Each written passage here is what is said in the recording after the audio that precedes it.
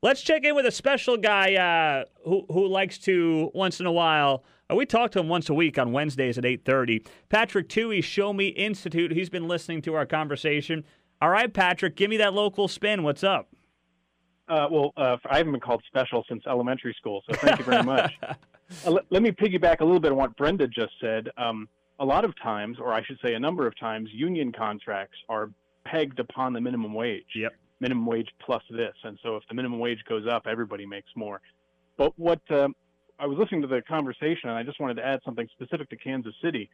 Because we have a population that is divided right down the middle by State Line Road, when Missouri increases the minimum wage to $12, you are going to have a lot of kids on the Kansas side who are suddenly incentivized to commute into the city to make that extra $5 an hour.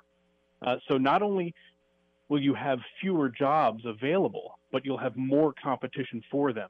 And the real tragedy of the minimum wage is that although some people make more, a lot of jobs, as you've been discussing, are eliminated.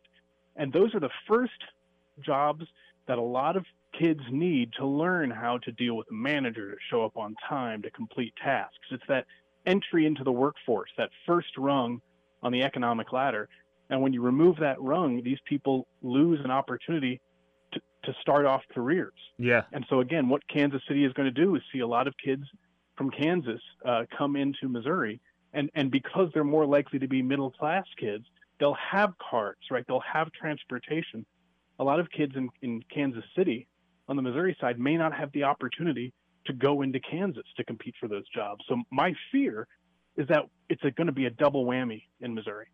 Patrick, that's a great point, and it's a great local spin as well. That's why you're the best, man. And yes, you are special, no matter what anybody else tells you.